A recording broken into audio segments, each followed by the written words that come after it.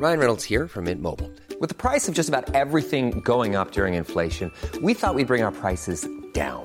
So to help us, we brought in a reverse auctioneer, which is apparently a thing. Mint Mobile Unlimited Premium Wireless. How to get 30, 30, bit to get 30, bit to get 20, 20, 20, bit to get 20, 20, bit to get 15, 15, 15, 15, just $15 a month? Sold! Give it a try at mintmobile.com/switch. $45 up front for 3 months plus taxes and fees. Promo rate for new customers for limited time. Unlimited more than 40 gigabytes per month. Slows full terms at mintmobile.com. Ho, ho, ho! A Christmas Carol by Charles Dickens is one of the most formative and traditional pieces of Christmas literature, spreading the message of goodwill and generosity for the festive season and reviving Christmas cheer across the nation. But what about the ghosts? What can we learn about the paranormal from Jacob Marley and the 3 temporal ghosts that appear? Welcome back to Paranormal Activity with me, Yvette Fielding, and this week we're exploring festive ghosts and A Christmas Carol.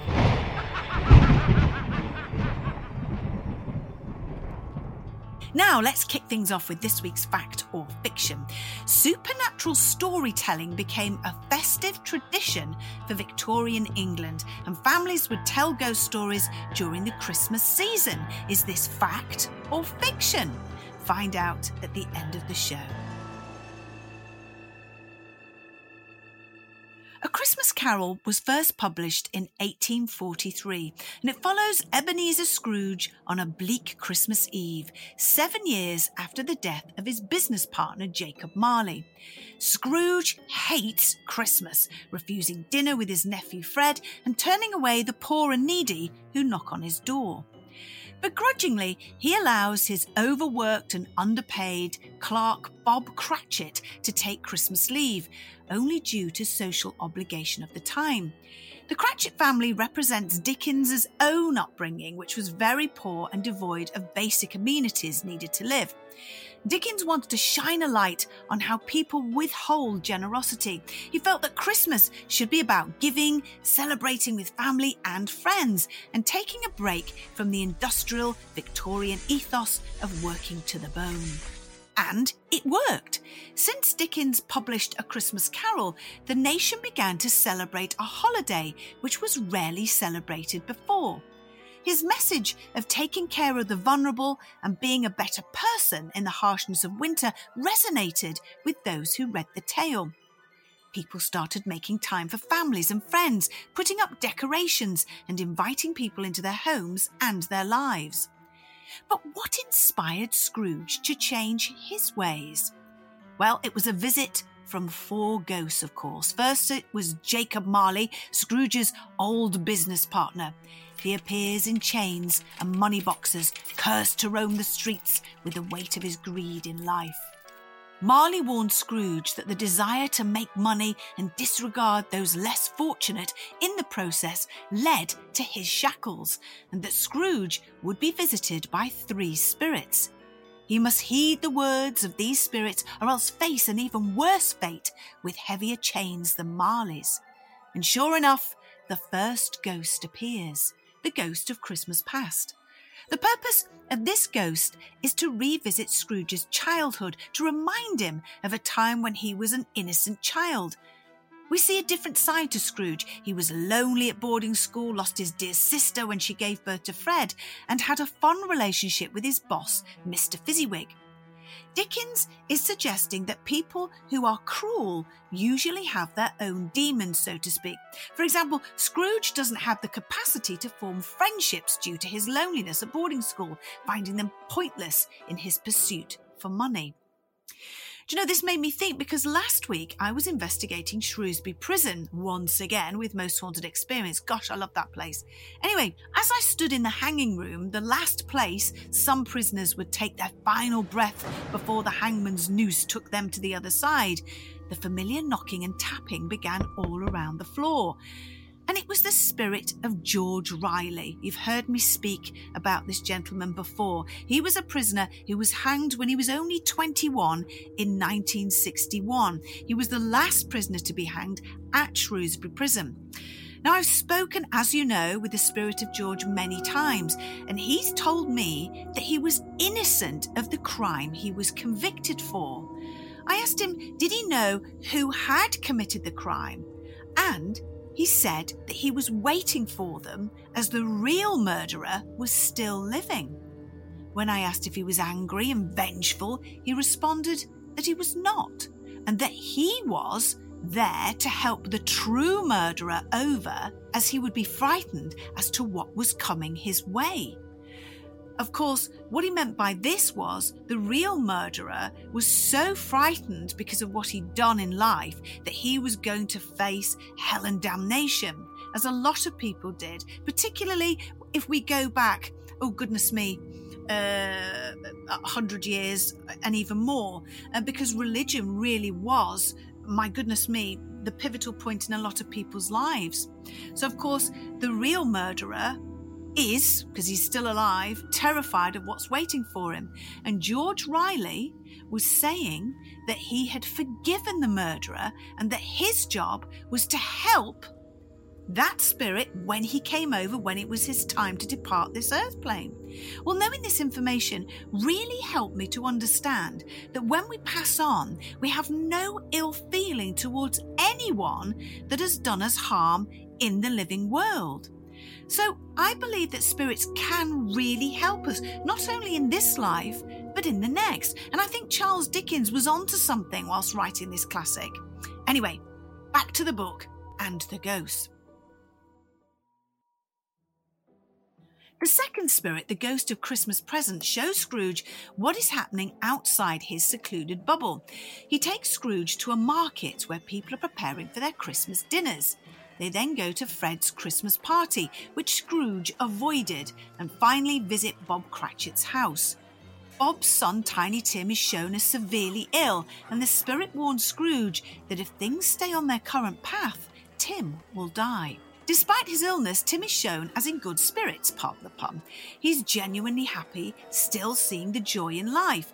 And this is meant to reflect that Scrooge has the health, but is still unhappy, and ultimately that you must make your own joy. Finally, the ghost of Christmas yet to come appears. This ghost is silent, and I remember watching the movie of this, and it was the one that terrified me the most. Well, this ghost, as I said, is really silent. Allowing their stoic presence to command attention. My goodness me, and didn't it just? The ghost shows Scrooge a funeral on a future Christmas day. The man who died was clearly disliked. People only attended for the food, stealing his possessions to sell to a fence, aka someone who flips stolen goods. Overcome with sorrow at this sight, Scrooge asks for a more emotional scene. He is shown the Cratchit family mourning the death of Tiny Tim. Finally, Scrooge sees his own neglected grave, and this inspires Scrooge to change his ways. Now, are you sitting comfortably? Then I shall begin. Here's an excerpt from A Christmas Carol by Charles Dickens, Stave 4, The Last of the Spirits. Baffled, the Fact Podcast, bringing you some amazing facts that are complete nonsense. More people in the world have mobile phones than toilets. Since most people are right-handed, in World War II, the Germans trained their army to eat with their left hand so they could spot spies in the cafeteria. A woodpecker's tongue actually wraps all the way around its brain, protecting it from damage when it's hammering into a tree. You can find us wherever you got this podcast. Just search for Baffled Amazing Facts. The phantom slowly, gravely, silently approached. When it came near him, Scrooge bent down upon his knee, for in the very air through which this spirit moved, it seemed to scatter gloom and mystery. It was shrouded in a deep black garment which concealed its head, its face, its form, and left nothing of its visible save one outstretched hand. For this, it would have been difficult to detach its figure from the night and separate it from the darkness by which it was surrounded. He felt that it was tall and stately when it came beside him, and that its mysterious presence filled him with a solemn dread. He knew no more, for the spirit neither spoke nor moved. "I am in the presence of the ghost of Christmas yet to come," said Scrooge. The spirit answered not. but pointed onward with its hand.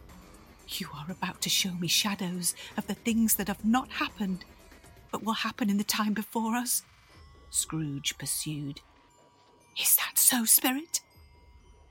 Although well used to ghostly company by this time, Scrooge feared the silent shape so much that his legs trembled beneath him, and he found that he could hardly stand when he prepared to follow it. The spirit paused a moment, as observing his condition and giving him time to recover. But Scrooge was all the worse for this. It thrilled him with a vague, uncertain horror to know that behind the dusky shroud there were ghostly eyes intently fixed upon him, while he, though he stretched his own to the utmost, could see nothing but a spectral hand and one great heap of black. "Ghost of the future," he exclaimed, "I fear you more than any spectre I have seen. But as I know, your purpose is to do me good, and as I hope to live to be another man from what I was, I am prepared to bear you company, and do it with a thankful heart. Will you not speak to me?" It gave him no reply. The hand was pointed straight before them. "Lead on," said Scrooge. "Lead on. The night is waning fast, and it is precious time to me. I know, lead on, Spirit." They scarcely seemed to enter the city, for the city rather seemed to spring up about them and encompass them of its own act.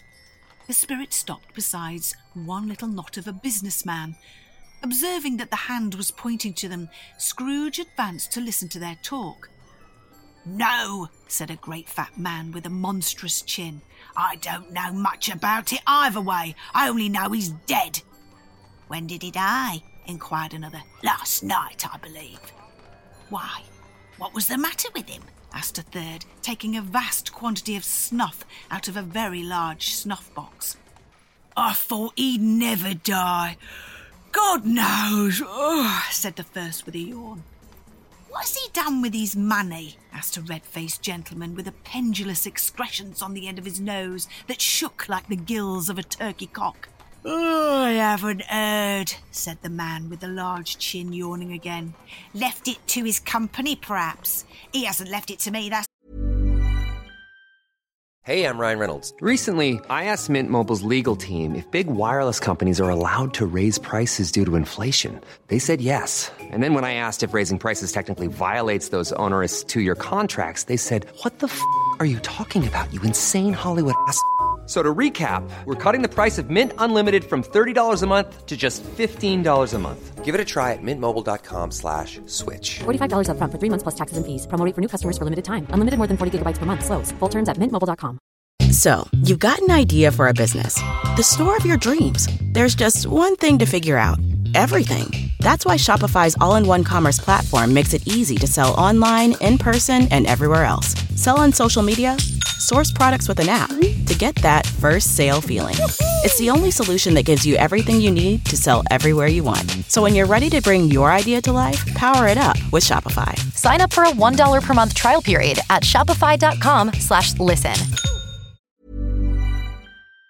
That's all I know. This pleasantry was received with a general laugh. "It's likely to be a very cheap funeral," said the same speaker. "For upon my life, I don't know of anybody to go to it. Suppose we make a party and volunteer?" "I don't mind going if a lunch is provided," observed the gentleman with the excrescence on the nose. "But I must be fed if I make one." Scrooge was at first inclined to be surprised that the spirit should attach importance to conversations apparently so trivial. But feeling assured that they must have some hidden purpose, he set himself to consider what it was likely to be. They could scarcely be supposed to have any bearing on the death of Jacob, his old partner, for that was past, and this ghost's province was the future. Nor could he think that any one immediately connected with himself to whom he could apply them. But nothing doubting that, to whomever they applied, they had some latent moral for his own improvement. He resolved to treasure up every word he heard and everything he saw, and especially to observe the shadow of himself when it appeared. Quiet and dark, beside him stood the phantom with its outstretched hand. Scrooge fancied from the turn of the hand and its situation in reference to himself that the unseen eyes were looking at him keenly. It made him shudder and feel very cold. They left the busy scene and went into an obscure part of the town. The ways were foul and narrow, the shops and houses wretched, the people half naked, drunken, slipshod, ugly. Alleys and archways like so many cesspools, disgorged with offences of smell and dirt and life upon the straggling streets, and the whole quarter reeked with crime, with filth and misery. Far in this den of infamous resort, there was a low-browed beetling shop below a penthouse roof where iron, old rags, bottles, bones, and greasy offal were bought. Sitting in among the wares by a charcoal stove made of old bricks was a grey-haired rascal nearly 70 years of age, who had screened himself from the cold air by a frowsy curtaining of miscellaneous tatters hung upon a line, and smoked his pipe in all the luxury of calm retirement. Scrooge and the Phantom came into the presence of this man, just as a woman with a heavy bundle slunk into the shop. Another woman, similarly laden, came in too, and she was closely followed by a man in faded black, who was no less startled by the sight of them than they had been upon the recognition of each other. After a short period of blank astonishment, in which the old man with the pipe had joined them, they all three burst into a laugh. "What odds, then? What odds, Mrs. Dilber?" said the woman. "Every person has a right to take care of themselves. He always did." "That's true indeed," said the laundress. "No man more so." "Why, then, don't stand staring as if you was afraid, woman. Who's the wiser? We're not going to pick holes in each other's coats, I suppose." "No, indeed," said Mrs. Dilber and the man together. "We should hope not." "Very well, then," cried the woman. "That's enough. Who's the worse for the loss of a few things like these? Not a dead man, I suppose." "No, indeed," said Mrs. Dilber, laughing. "If he wanted to keep 'em after he was dead, wicked old screw," pursued the woman. "Why wasn't he natural in his lifetime? If he had been, he'd have had someone to look after him when he was struck with death, instead of lying gasping out his last there, alone by himself." "It's the truest word that ever was spoke," said Mrs. Dilber. "It's a judgment on him. I wish it was a little heavier judgment," replied the woman. "Spirit," said Scrooge, shuddering from head to foot. I see. The case of this unhappy man might be my own. My life tends that way now. Merciful heaven, what is this?" He recoiled in terror, for the scene had changed, and now he almost touched a bed, a bare, uncurtained bed, on which beneath a ragged sheet there lay a something covered up, which, though it was dumb, announced itself in awful language. A pale light, rising in the outer air, fell straight upon the bed, and on it, plundered and bereft, unwatched, unwept, uncared for, was the body of this man. "O cold, cold, rigid, dreadful death, set up thine altar there, and dress it with such terrors as thou hast thou command, for this is thy dominion, and see his good deeds springing from the wound, to sow the world with life immortal." No voice pronounced these words in Scrooge's ears, and yet he heard them when he looked upon the bed. The man lay in the dark, empty house, with not a man, a woman, or a child to say that he was kind to me in this or that, and for the memory of one kind word I will be kind to them. "Spirit," he said, "this is a fearful place. In leaving it, I shall not leave its lesson. Trust me, let us go." Still the ghost pointed with an unmoved finger to the head. "I understand you," Scrooge returned. "And I would do it if I could. But I have not the power, Spirit, I have not the power." Again it seemed to look upon him. "If there is any person in the town who feels emotion caused by this man's death," said Scrooge, quite agonized, "show that person to me, Spirit, I beseech you." The spirit spread its dark robe before him for a moment like a wing, and withdrawing it, revealed a room of daylight where a mother and her children were. She was expecting someone, and with anxious eagerness for she walked up and down the room, starting at every sound, looked out from the window, glanced at the clock, tried but in vain to work with her needle, and could hardly bear the voices of the children in their play. At length the long-expected knock was heard. She hurried to the door and met her husband, a man whose face was careworn and depressed, though he was young. There was a remarkable expression in it now, a kind of serious delight of which he felt ashamed and which he struggled to repress. He sat down to the dinner that had been hoarding for him by the fire, and when she asked him faintly what good news, which was not until after a long silence, he appeared embarrassed how to answer. "Is it good," she said, "or bad to help him?" "Bad," he answered. "We are quite ruined." "No, there is hope yet, Caroline. If he relents," she said, amazed. "There is. Nothing is past hope. If such a miracle has happened."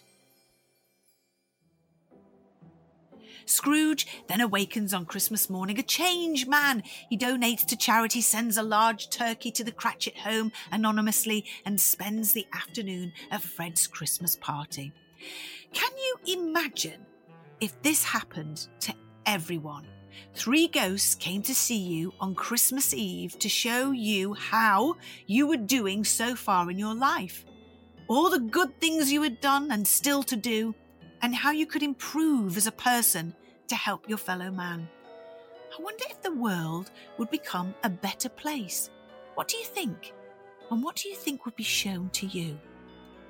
The significance of these spirits is the essence of the story. It isn't a traditional force of nature which drives Scrooge to change his ways, but a force from the other side, which instead shines a light on humanity. Ghosts can compel with their transient nature, their wisdom and their power. We can encounter ghosts who are disruptive and malicious, who make noise and move objects around like poltergeists. But what if there was a meaning behind these things? Marley's spirit offers Scrooge a fright, a familiar face changed by death, but this scary apparition is a sign to Scrooge that he could face the same fate. Could it be that the spirits we may encounter are reflecting some aspect of our own lives? This is certainly the case for Scrooge, who was changed by his supernatural experience for the better. Of course, this is a work of fiction. We cannot assume apparitions we find are supposed to teach us a lesson. But Dickens found inspiration in his own life when writing A Christmas Carol. For example, his own upbringing resembling that of the Cratchit family. And Dickens visited the Field Lane Ragged School, an establishment for London street children, before writing this novel. What he saw evoked a feeling of responsibility to urge people to change their ways and consider those less fortunate. Over a century later, we see iterations of this story told over and over again. It has stood the test of time, captivating people across the globe who perhaps hadn't paid much mind to the presence of the supernatural. But it suggests we could find a reflection of ourselves in the things we encounter and cannot explain, and that perhaps there's a deeper meaning to be found. Now, let's get the answer to this week's fact or fiction. To remind you, it was supernatural storytelling became a festive tradition for Victorian England, and families would tell ghost stories during the Christmas season. So what do you think? Well, the answer is... I think most of you would get this right. Fact! It was in Victorian England that telling supernatural tales at the end of the year, specifically during the Christmas season, went from an oral tradition to a timely trend. This was in part due to the development of the steam-powered printing press during the Industrial Revolution that made the written word more widely available. This gave the Victorians the opportunity to commercialise existing ghost stories spoken aloud, turning them into a printed version that they could sell. Higher literacy rates, cheaper printing costs and more periodicals meant that editors needed to fill pages.